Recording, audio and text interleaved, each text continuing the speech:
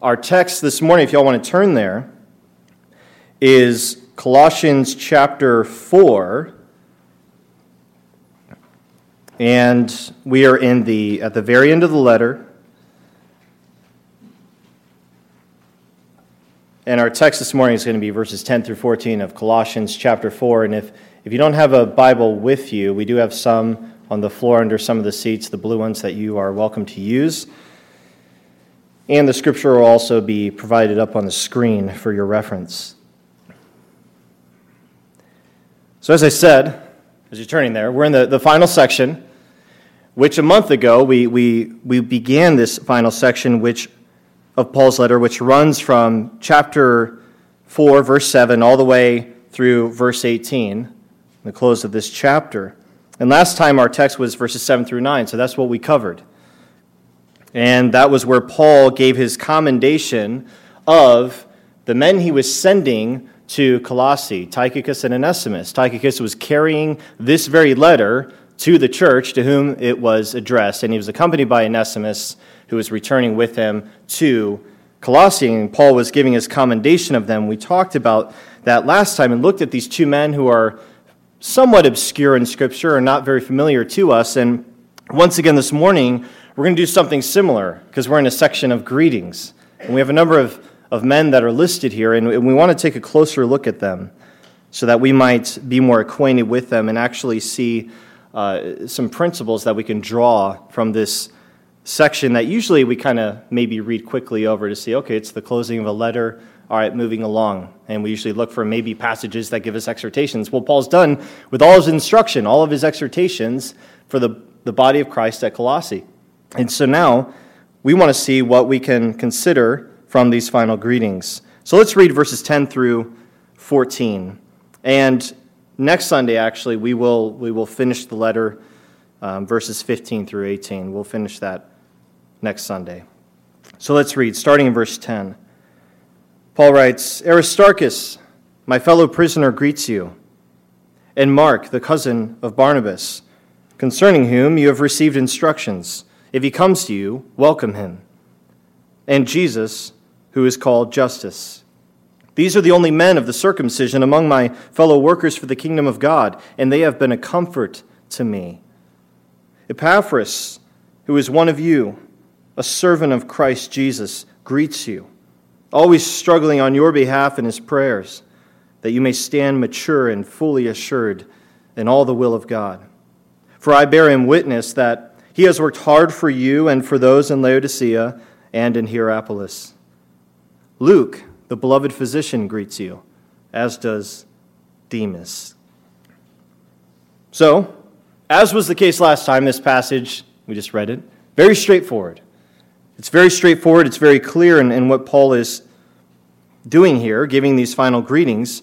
He's extending these personal greetings to the Colossian church from the rest of the brothers who were working with him in Rome to advance the gospel.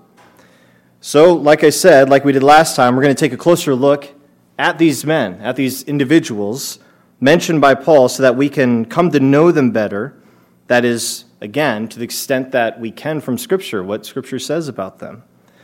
And we're going to do this so that we can come to appreciate how the Lord was working through them as well to advance the gospel and build his church. Again, he wasn't only working through the apostles. He was working through all of his people, all of the members of the body of Christ, all of his elect. He was working in them and through them to further his purposes in the world. And then after we take a look at these men, at this team that was with Paul, we're going to briefly consider some principles from this passage that will help us as a part of this local church, help us understand how we can work towards effectively partnering together in gospel ministry, which is what we're called to do, every one of us. We are part of this local church. This local church is about the business of doing the work of ministry, the ministry of the gospel. And every one of us has a role to play.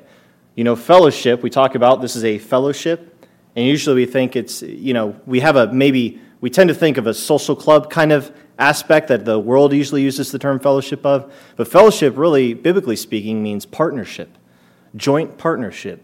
We are partners together in the mission of Christ that he's given to us as his church. So we want to take the example of Paul's team and see how we can apply it to our own church and our own ministry. So in this passage, Paul names 6 brothers in Christ who, along with Timothy, were assisting him in his ministry of the gospel in Rome. The first one mentioned is a man named Aristarchus. Here's what we can learn from Scripture about him. He was a Jew from the city of Thessalonica in the Roman province of Macedonia. It is likely that he was one of the people who came to Christ when Paul brought the gospel to that region during his second missionary journey. And according to what we read in Acts 17, there was intense opposition from the unbelieving Jews in Thessalonica when Paul brought the gospel there. And these Jews who opposed Paul and the gospel he was proclaiming in Thessalonica, they formed a mob and threw the city into an uproar. And some of those who had believed the gospel were attacked by this mob and dragged before the local authorities. And as we read in Paul's first letter to the church that formed there in Thessalonica, the gospel was declared to them, he says, in the midst of much conflict. However, the Thessalonian Christians were unfazed by the threatening opposition, as we see from what Paul said of them in his first letter to them. He wrote, "And you became imitators of us and of the Lord, for you received the word in much affliction with the joy of the Holy Spirit, so that you became an example to all the believers in Macedonia and in Achaia."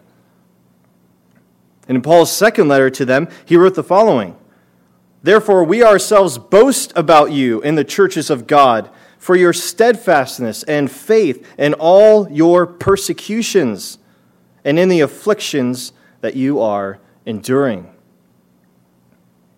This was Aristarchus' home church. However, the first time we read of him is actually not until Acts 19. Acts 19 is where his name first appears. And this was when he was with Paul in Ephesus, Scripture says, which would have been several years after Paul first visited Thessalonica. So we see the circumstances in which the gospel came to Thessalonica. Aristarchus came from that city. And by the time we get to Acts 19, he is with Paul, ministering with Paul in Ephesus. And in Acts 19 we read, here's what we read, an account of his time in Ephesus with Paul. We read that a pagan silversmith named Demetrius, who was in the business of making shrines to the goddess Artemis, whose massive temple was located right there in Ephesus, riled up his fellow tradesmen against Paul for leading people away from paganism and thus from their lucrative business. They formed an angry mob and whipped the city into a frenzy, and Aristarchus, guess what, gets caught in the middle of that frenzy. Here's part of the account in Acts 19. Scripture says, when they, that is the tradesmen, the pagan tradesmen, led by Demetrius the silversmith, when they heard this from Demetrius, they were enraged and were crying out, "Great is Artemis of the Ephesians!" It's patriotism right there for you, pagan patriotism. So the city was filled with confusion, and they rushed together into the theater, dragging with them Gaius and Aristarchus, Macedonians who were Paul's companions in travel. But when Paul wished to go in among the crowd, the disciples would not let him. And even some of the Asiarchs, who were friends of his, sent to him and were urging him not to venture into the theater. Now, some cried out one thing, some another, for the assembly was in confusion. This is a near riot. And most of them did not know why they had come together. Total chaos. And that passage, that account goes on, and it says that after 2 hours of shouting, "Great is Artemis of the Ephesians," for 2 hours just shouting that, the city's mayor quieted the crowd and convinced them to settle down and disperse. And it was right after this event that Paul decided to leave Ephesus and head over to the churches in Macedonia and Greece to finish gathering a collection among the churches for the Christians who were in poverty in Jerusalem. We talked about that last time. Aristarchus went with him. Can you blame him? Just got dragged by an angry mob, fearing for his life. So he goes with Paul to Macedonia, leaves with Paul from Ephesus. Now, Aristarchus, like Tychicus, whom we learned about last time, he ends up being chosen by his home church, so his home church in Thessalonica. He ends up being chosen by his home church, along with a brother named Secundus, to deliver their church's portion of the financial aid package that was being sent to Jerusalem. He was chosen to be, in other words, an official representative of his home church and entrusted to transport their offerings, their monetary collection, their gift. He was part of the team of church representatives that, as we learned about last time, stayed the course even though they had learned of an assassination plot against Paul by the Jews, which put them all in danger. So again, just like Tychicus, Aristarchus is one of the members of this team. And even though the journey was going to be perilous, and now that there was a hit on Paul's life, he continued on with him. He was a trustworthy man. He was a faithful man. And this team eventually made it all the way to Jerusalem and successfully delivered this collection from their churches to the elders of the church in Jerusalem. Now, as we recounted last time, it was shortly after this that Paul was attacked by the Jews in the temple in Jerusalem and taken into Gentile custody, in which he remained for 2 whole years. 2 whole years. And after that, he was shipped off to Rome to have his legal case heard before the emperor. And during that 2-year period, we learned that the Roman governor allowed Paul's friends to attend to his needs, to meet his needs. So he wasn't completely isolated. He allowed his friends to attend to his needs.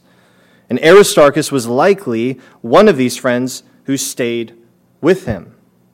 And it's possible that he went back at some point to his home church in Thessalonica to give them a report of how everything went in delivering the collection, but we can't say for sure. But what we do know is that when Paul was shipped off to Rome, Aristarchus was right there with him, and he accompanied him on the voyage. Here's what we read in Acts 27. And when it was decided that we should sail for Italy, they delivered Paul and some other prisoners to a centurion of the Augustan cohort named Julius. And embarking on a ship of Adramyttium, which was about to sail the ports along the coast of Asia, we put to sea, accompanied by Aristarchus, a Macedonian from Thessalonica. And guess what? We read that this ended up being a months-long voyage because they faced violent weather. They ended up being lost at sea. They ended up having their ship wrecked. Quite a ride. By God's grace, no one perished on that ship, and they all made it safely to Rome. And I just want to get a visual right here. I forgot my laser pointer, but it's up there. So you see the tracing all the way down at the bottom right, where it's Caesarea. Essentially, that's where Paul was held in custody, and then the voyage began from there. Aristarchus was with them, and you see the journey traveling along there, and then they get to the island of Crete. And it was after they had departed from there, they were trying to go up the coast of that island, and they got blown off course by violent winds and storm, and end up being, there's that note, lost in storm at sea. And it was 2 whole weeks, it says, that they couldn't see the sun, stormy weather. They're trying to get their bearings, fearing of running aground on the shallows on the coast to the south. And then eventually they ended up shipwrecking right off on the coast of this island, this small island down there, Malta. And then they ended up having to stay there for 3 whole months to stay out the winter, because you really can't travel during the winter at sea, as they learned. And eventually made it all the way up there safely to Rome. But guess what? That whole journey, Aristarchus is right along with Paul. Now, Paul had to go. He was in custody. Aristarchus volunteered to go, to be his companion, to go with him. So there you go. You get a visual. Quite a long journey, months-long voyage. Aristarchus then stuck by Paul's side and continued to be a help to Paul, and he stayed with Paul all the way to Rome, and he continued to be a help to Paul in Rome while Paul was in custody there. As we see in our text in Colossians, Paul writes, Aristarchus, my fellow prisoner, greets you. Now it's possible that at the writing of at the time that Paul wrote the letter, that Aristarchus was also detained by the authorities. He says, my fellow prisoner. He doesn't say in a figurative sense. There's nothing to indicate he could, that he's talking figuratively. He could actually mean that he actually was a fellow prisoner at that point. So it's possible that he had been detained by authorities, or he may have actually volunteered to stay confined with Paul, so effectively be a prisoner, to stay confined with Paul in order to more readily assist him. Either way, we can certainly say that Aristarchus was what? He was faithful, and he was willing to stay the course and endure any hardship for the cause of Christ. The next man that we read about, that Paul sends greetings from, is Mark. Mark, if you see that in your text right there. And the fact that Paul adds that Mark is the cousin of Barnabas. You see, he says Mark, the cousin of Barnabas. The fact that he says that seems to indicate that the Colossians knew who Barnabas was. Although they had not met Paul face to face, which we talked about again at the beginning of this letter, Paul is writing them. They've never met Paul face to face. Paul knows a few of those from Colossae because they had come to Christ under his ministry when he was in Ephesus, and they went back and planted the church, brought the gospel there. But he never really met the Colossians. So they hadn't met Paul face to face, but apparently they had met Barnabas. It seems to be that, because he's referring to Barnabas. Barnabas was a wealthy Jew from Cyprus who we see in Scripture faithfully serving the church in its early days in Jerusalem. He's actually the man who introduced Paul to Peter and James, the Lord's brother, and vouched for him when Paul first visited Jerusalem. Again, Paul used to be persecuting the church. The Lord graciously saved him. And on his first visit to Jerusalem, Barnabas is the man who actually introduced Paul to Peter and James and vouched for him, saying, he's seen the Lord, shared his testimony. Barnabas was also the one who later got Paul to join him in pastoring the first Gentile church, which was in Antioch. Now, Barnabas' cousin, Mark, we read about here, whose Jewish name is John, so Mark's a Greek name that he's taken, or a Greco-Roman name, a Hellenistic Roman name. Mark ended up leaving his home in Jerusalem and joining Barnabas and Paul in Antioch to assist them in their ministry, where they're ministering, pastoring the church there. Mark joined them also on their first missionary journey, and we read about that in Acts 13. Here's what it says. Now there were in the church at Antioch prophets and teachers, Barnabas, Simeon, who was called Niger, Lucius of Cyrene, Manaen, a lifelong friend of Herod the Tetrarch, and Saul, who later became known as Paul. And while they were worshiping the Lord and fasting, the Holy Spirit said, "Set apart for me Barnabas and Saul for the work to which I have called them." Then after fasting and praying, they laid their hands on them and sent them off. So being sent out by the Holy Spirit, they went down to Seleucia, and from there they sailed to Cyprus. When they arrived at Salamis, they proclaimed the word of God in the synagogues of the Jews. And they had John, who is Mark, to assist them. And it says that before they left Cyprus, this island, Cyprus, Rome's governing official there came to believe the gospel. So they proclaimed the gospel. The Rome's governing official on that island came to believe the gospel. And then after this, Paul, Barnabas, and Mark, they journeyed on. They were leaving the island to go to the mainland. And we pick it up in verse 13 of Acts 13. It says, "Now Paul and his companions set sail from Paphos and came to Perga and Pamphylia." So now they're off the island, they're back in the mainland. And John, who's Mark, left them and returned to Jerusalem. So there's another map just so you can get a visual on these places and stuff. But if you see in the middle from Antioch going down to this island, that's where they first landed and where they started proclaiming the gospel. This is where this Roman official came to faith in Christ. And then from Paphos, on that other side of the island, they go up to the mainland there. And then from Perga, up there, you see this different colored line there. And it cuts off at the bottom stream, but that's Mark bailing on them, leaving there. And actually, the thing is, because Barnabas was from Cyprus, he's a relative of Mark, it's likely that Mark also was a native of Cyprus at some point. Jerusalem was where his home was. He was with them in Antioch, but he probably was originally from Cyprus. So that was familiar territory. But what happens? You venture into unknown territory. And then we don't know why. We don't know the reason Mark bailed. It's possible that he got intimidated, was trepid, intimidated by unknown territory. Maybe he got cold feet. Who knows? We don't know. Scripture doesn't say. It's just that statement, Mark left them and returned to Jerusalem. And here's the thing, that's unfortunate because the continuing of this missionary journey with Paul and Barnabas, this first missionary journey, Mark ended up missing out on witnessing God's great work in the province of Galatia, these cities up here, this whole region. God did incredible work through Paul and Barnabas, and Mark didn't get to see any of that because he bailed. The gospel was received in this region by many, and churches were established there. So again, no reasons given as to why Mark bailed on him. Whatever his reason was, though, it wasn't good, because 3 years after this, when Paul and Barnabas were setting out for their second missionary journey, Barnabas wanted to take Mark along, his cousin Mark. But Paul refused.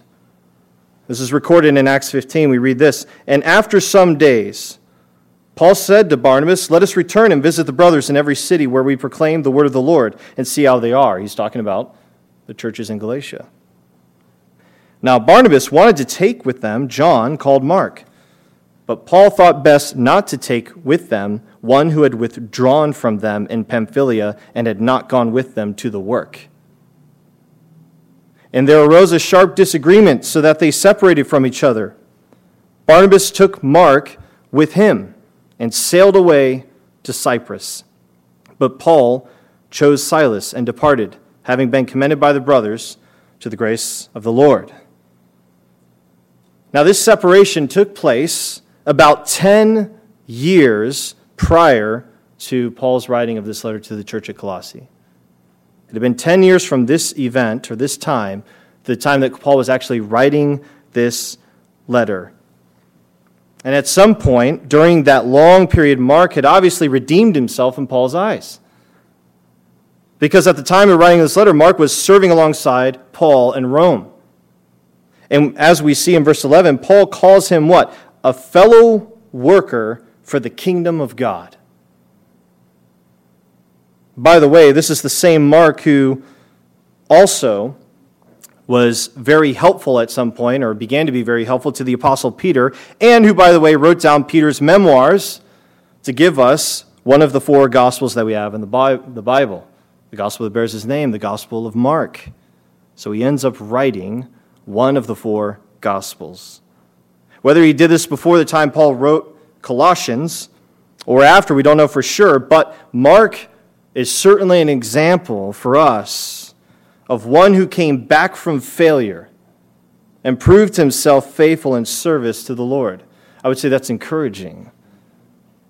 You know, with God's grace is abundant, there are certainly second chances and third chances, right? We are weak. We do fail at times, and yet we can be restored and to serve the Lord and be restored in serving Him and being of use to Him. So what are the instructions Paul says in verse 10? What are these instructions concerning Mark that Paul was referring to? You see that? Concerning him, you've received instructions. We don't know. We have no idea. Some kind of instructions. It appears that they came from someone else. Because again, Paul's not saying, I've given you instructions. He doesn't say anything. You've just received instructions. And remember, Paul's not met the Colossians. So, who do these come from? Maybe from Barnabas, since it seems that they know Barnabas and Paul made that connection with him. The bottom line is that what? By saying this, what are we seeing here? If he comes to you, receive him or welcome him. The bottom line is that Paul was what? Vouching for him now, as a faithful servant in the Lord's work and commending him to the Colossians should he visit them. And then there's this third man from whom Paul sent greetings, whose name is Jesus, who also went by the name Justus. Jesus, the Greek form of the name Joshua, that was the Hebrew, this Jewish Christian's Jewish name.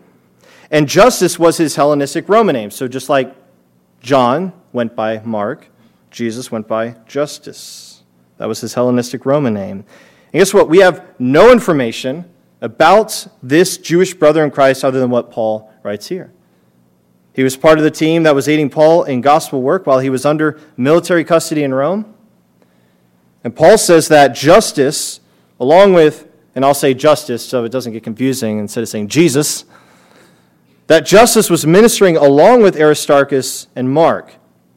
And the three of them were as Paul says in verse 11, the only men of the circumcision among my fellow workers for the kingdom of God, and they have been a comfort to me. What does he mean by that? Well, in other words, they were the only Jews on his ministry team. More specifically, they were the Christians on his team who, like him, were born in a Jewish household and had been circumcised since they were 8 days old. Traditional Jewish household. Timothy, if you recall, who's mentioned at the beginning of this letter, you might think, what about him? Well, Timothy, who is mentioned when Paul gives the greeting at the beginning of the letter, he did not fall into this category because his mother was Jewish, but his father was not. His father was a Greek, Scripture says. So that means he did not grow up in a Jewish household. And he also had not been circumcised since he was an infant. So he didn't have that traditional Jewish upbringing, raised by devout Jewish parents. And Paul is saying, but these three men, like me, came out from that and had come to embrace the Messiah. They are now, as circumcised Jews, believers in Jesus Christ. Paul says of these three men who had grown up in devout Jewish homes and were now helping him in his ministry of the gospel of Christ to the Gentiles, that they were a comfort to him. He was encouraged by them. Why? Well, we have to remember that while many Jews had come to Christ, so again, think about the beginning of the church, right? It started with Jews believing the gospel as it was proclaimed by the apostles. You have 3,000 in one day coming to faith in Christ. While many Jews had come to Christ and were coming to Christ, the vast majority did not. The vast majority did not, and it broke Paul's heart to see most of his fellow Israelites continue to reject their Messiah. So how refreshing would it be for Paul, for him to witness Aristarchus, Mark, and Justus serving the Lord and assisting him in the ministry of the gospel of Jesus the Messiah.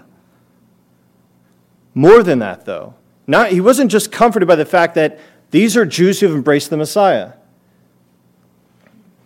He's even more than that comforted by the fact that he's seeing them not only understand that the grace of God was being poured out on the Gentiles as well, which Jews did not like. Again, that was part of Paul's message that they revolted against and rebelled against and decided they want nothing to do with Paul as soon as he mentions that God's going to extend his grace to Gentiles. Well, Paul sees Aristarchus, Mark, and Justus. They get it. They get that God is saving Gentiles as well. But what are they doing? They're more than that. They are sacrificially laboring alongside Gentile Christians, shoulder to shoulder, and they are assisting in the ministry of the gospel specifically to the Gentiles, which was Paul's primary calling. So that was why he would have said, they've been a comfort to me to see my fellow Israelites not only believe on the Messiah, but also being a part of his work in bringing the gospel and the salvation of God, not just to the Jews only, but to the Gentiles. And then the next three men from whom Paul sends greetings are Gentile Christians, the Gentile Christians who are serving with him in Rome, aside from the two we talked about last time, Tychicus and Onesimus, and Paul had commended them already, and they were actually leaving with the letter to visit Colossae. But those who remained with him were these 3 Gentile Christians. They were the ones whom Paul was sending, the ones who were with him were these 3 Gentile Christians remaining with him in Rome as Onesimus and Tychicus departed. And who are they? Epaphras, Luke, and Demas. Epaphras, we had talked about him when we did the introduction to this letter. You know how long ago that was? 2 years. 2 years ago. Goodness. But that's what happens when you do this once a month. Short letter, 2 years. But in the introduction, we talked about Epaphras because we had to understand when was the church at Colossae planted? I mean, if Paul had never been there. And Epaphras is actually the one who was from that town. He was a native of Colossae, and he was likely one of the pastors of the church there. We learned back at the beginning of Paul's letter that Epaphras was actually the one whom the Lord used to bring the gospel to Colossae and establish a church there. And it appears that he had also done this in the neighboring cities of Laodicea and Hierapolis, which Paul mentions right here, that he is working hard for them. So based on what Paul says there, Epaphras had a pastoral role, not just for Colossae, but also maybe for those churches in the nearby cities. And the church at Colossae was anywhere from 3 to 5 years old when Epaphras made this 1,300-mile journey from Colossae to Rome in order to visit Paul. In addition to informing Paul of all that the Lord had been doing in Colossae and in the neighboring cities, Epaphras was seeking the apostles' assistance in dealing with a strain of false teaching that was working its influence in the region. And it was generating confusion among the members of his congregation. So Epaphras, as one who not only brought the gospel to Colossae in that region, who was likely pastoring the church there, has concerns about this false teaching, is trying to deal with it, knows that he can meet with Paul in Rome, makes the 1,300-mile journey to meet with him, to get counsel, guidance on how to deal with the problem, but also to tell him what the Lord's doing there. So that's how Epaphras ends up in Rome. And as we can see in the final greetings, Epaphras ended up staying there for a time with Paul, not returning right away to Colossae. And it's likely that he's staying a little longer to return the favor of Paul giving him assistance. Now he wants to assist Paul and help him since Paul is confined under house arrest. However, that didn't mean that he was breaking from his ministry to the church at Colossae. Right? He wasn't taking a sabbatical from pastoring. Because what does Paul say? Paul says he continued to minister to the church at Colossae from afar through prayer. What does Paul say? Paul said he was always struggling on behalf of the Colossians in his prayers in order that they might what? What was his desire for them? That they might stand mature and fully assured in all the will of God. So Epaphras, like Paul, he longed to see God's people mature in Christ and be steadfast in the faith. That's the Lord's will for you, by the way, for us as a church, that we would stand mature and fully assured in all the will of God. Paul then sends greetings from Luke, who he calls the beloved physician. So Luke was a doctor. Hey, we have a beloved physician, Christiane. We actually have, if we think of our vocations, right, in our professions, you can see how the Lord uses us in these vocations to use our skills and our talents and abilities to render a useful service to the body of Christ, does he not?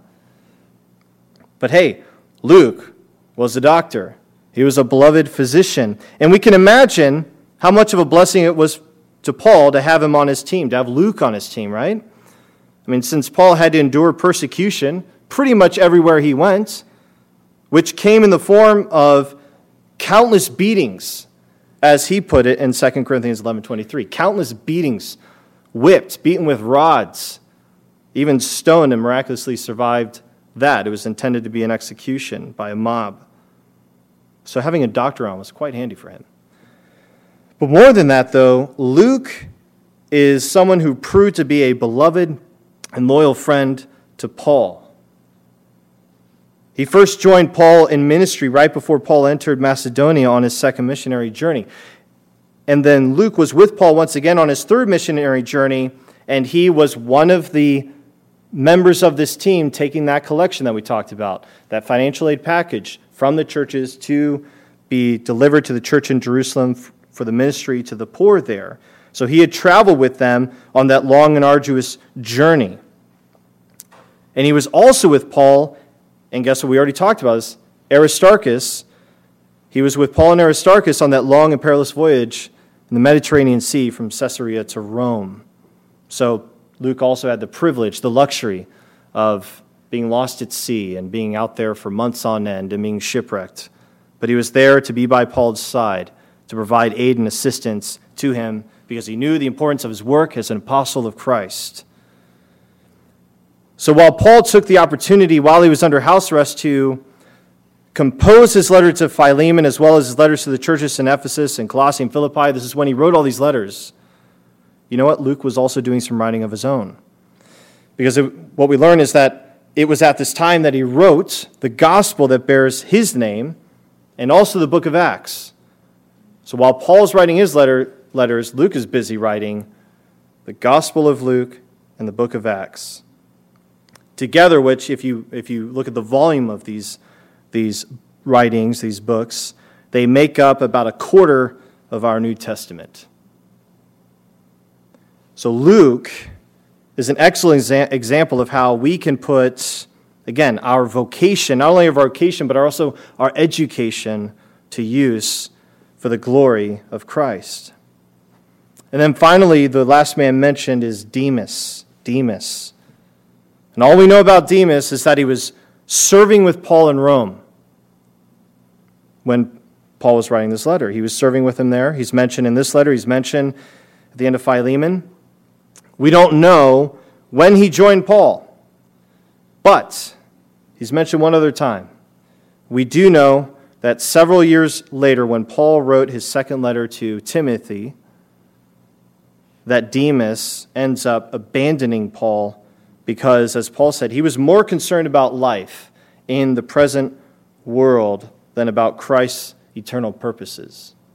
That's the only other mention, or the only reference to Demas. That's what Paul says of him. He's left because he loved this present world. He's abandoned me. He's forsaken me. So it's a bitter thought as we go through the greetings. It's a bitter thought for us to end on this final failure, this abandonment of Demas, after we got acquainted with Paul's team, to end on this note. But I would say it's important because it serves as a reminder for us that time will tell who is truly devoted to Christ and his church and who is not. Time will tell. So it's easy to seem on fire for Christ and completely devoted and sold out for the cause of Christ, to be ready to serve and be used by him. But time will tell if that is superficial and not genuinely from the heart. Time will tell if you're doing that as someone who is truly born again and truly devoted to the Lord, or if it's just as someone who is claiming to be a Christian and helping along in this community that you like to be a part of. Time will tell where the true devotion is or who is truly devoted to Christ. Superficial devotion to Christ will not last, but true devotion to Christ, on the other hand, endures to the end, even though there may be temporary failures along the way, as we saw in Mark's case, right? Mark failed. Mark bailed on them, right? But he was restored. He proved, what did he end up doing? He was restored, and more than that, he excelled in service to the Lord, ended up writing a gospel. How many of you have done that? Not you do that. But Demas, it was how he ended. And his ending was not a lapse in faithfulness. It was seems by what Paul says, an abandonment. Going back to the world. I'm done with this. But true devotion to Christ will endure to the end, and even though there are failures along the way, the grace of Christ is sufficient for us. So what must we do, just quickly and just to think about some principles here? You know, we are all called to partner together in the ministry of the gospel. I mean, that's why we are a part of this fellowship. We're not just here to maybe hear a sermon every now and then and to maybe feel uplifted once a week. Our church is a fellowship in which we are considered partners in the ministry of the gospel, serving together on mission, the mission that Christ gave his church, which is what? To make disciples of all nations. Right? We're to be a part of his work in making disciples. That's evangelism. That's also edifying the saints, seeking to help people grow in their sanctification and become more like Christ, those whom God saves. So how do we effectively partner together in gospel ministry as Paul's team did? Just a few principles here that we can at least clearly see that the team had. First, we must find our unity in Christ. We must find our unity in Christ. Again, think about this team of Paul's, right? Half of them were Jews, half were Gentiles, but yet they were all what? Workers for the kingdom of God. But they were Jews and Gentiles. They were a mix.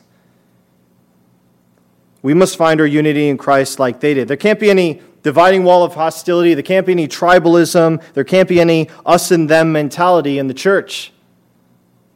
There is no place for group identity politics in gospel ministry. Right? We are first and foremost brothers and sisters in Christ, regardless of our ethnicity, or our skin color, or our zip code, or our economic status. You name it. Whatever the world thinks that we should be divided on, our thinking in return must be, we are united in Christ. Does your skin color matter? Does your ethnicity matter? Does your income matter? Now we turn on the news, we see the world is tearing itself apart, putting people into groups and pitting them against each other. You're white, you're black, you're brown, you should hate each other. One of those classes of privilege is everybody's enemy because they're the man keeping you down. Right? Don't get caught up in that. If you're in Christ, guess what? Your identity now is you are in him. You have been redeemed. You have eternal life.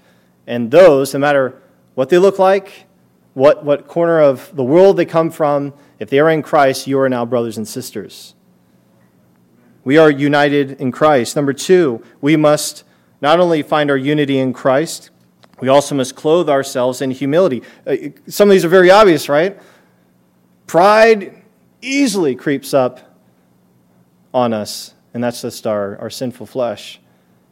But we always have to remember that, pretty much most sin starts with pride, self-centeredness. If we want to effectively be faithful to the Lord, serving in ministry together, being useful to our Master, we need to clothe ourselves in humility. If we have been saved by grace alone and been reconciled to God on the basis of Christ's death in our place for our sins, then we have no cause for boasting. And Paul even says, God chose the weak things of the world, the despised things of the world. He didn't choose the noble and the strong and the wise among the world. No, he chose the least of us, and it pleased him to save us. There's no boasting except for boasting in what the Lord has done. There's no place for egos then in gospel ministry. We must remember that it is Christ who is head of the church, and that it's all about him. It's not about us. It's not about us. So the ego gets checked at the door for church ministry. We must be thinking of, how can I be useful to him? How can I serve others? And number three, we must be content with what the Lord has granted to us. We must have contentment in what he's given to us. One person on Paul's team was writing scripture, while another person was delivering mail. All right? Despite what some may think, both tasks were important and needed to get done. So there's no place for envy in gospel ministry. We actually should be content with what the Lord's given us to do, how he's gifted us, the opportunities he's given us, the roles he's placed us in the local church. And understand that he's using all of us. As members of the body of Christ, we should actually appreciate the diversity of giftedness among us and trust that we each have an important role to play in serving our Lord's purposes, no matter how small it may seem. I mean, again, we get an example of that every Sunday because so many people are serving in so many ways to, in just very practical ways. For us to even have a weekly corporate worship service. So again, God is using every one of us, and that's just a little example of how he does that we are working together in diverse ways, serving a common purpose. So as we had talked about last time, the example of looking at this team and their faithfulness and service to the Lord and working together for the glory of Christ, for the advancement of the gospel, we're once again reminded of the fact that our Lord sovereignly grants to each and every one of us certain spiritual gifts, certain mental and physical capacities, and certain opportunities within certain sets of circumstances and within these parameters that he determines for us. It's not just an equal playing field. We don't all have the same circumstances. We don't all have the same gifts. But the Lord has granted us these things according to his own good pleasure. And within what he's given us, we are called to be what? Faithful. Faithful in the work of advancing the gospel and faithful in the work of building up the body of Christ. Right? Let's pray. Father, thank you for this morning, and we thank you for reminding us that you've called each and every one of us, if you have saved us by your grace and given us new life, united us to Christ, we now belong to you. We now belong to Christ, and we ultimately have been called to serve his purposes in the world. And we thank you for reminding us that each and every one of us has a role to play in the advancement of your kingdom work, and the advancement of the gospel.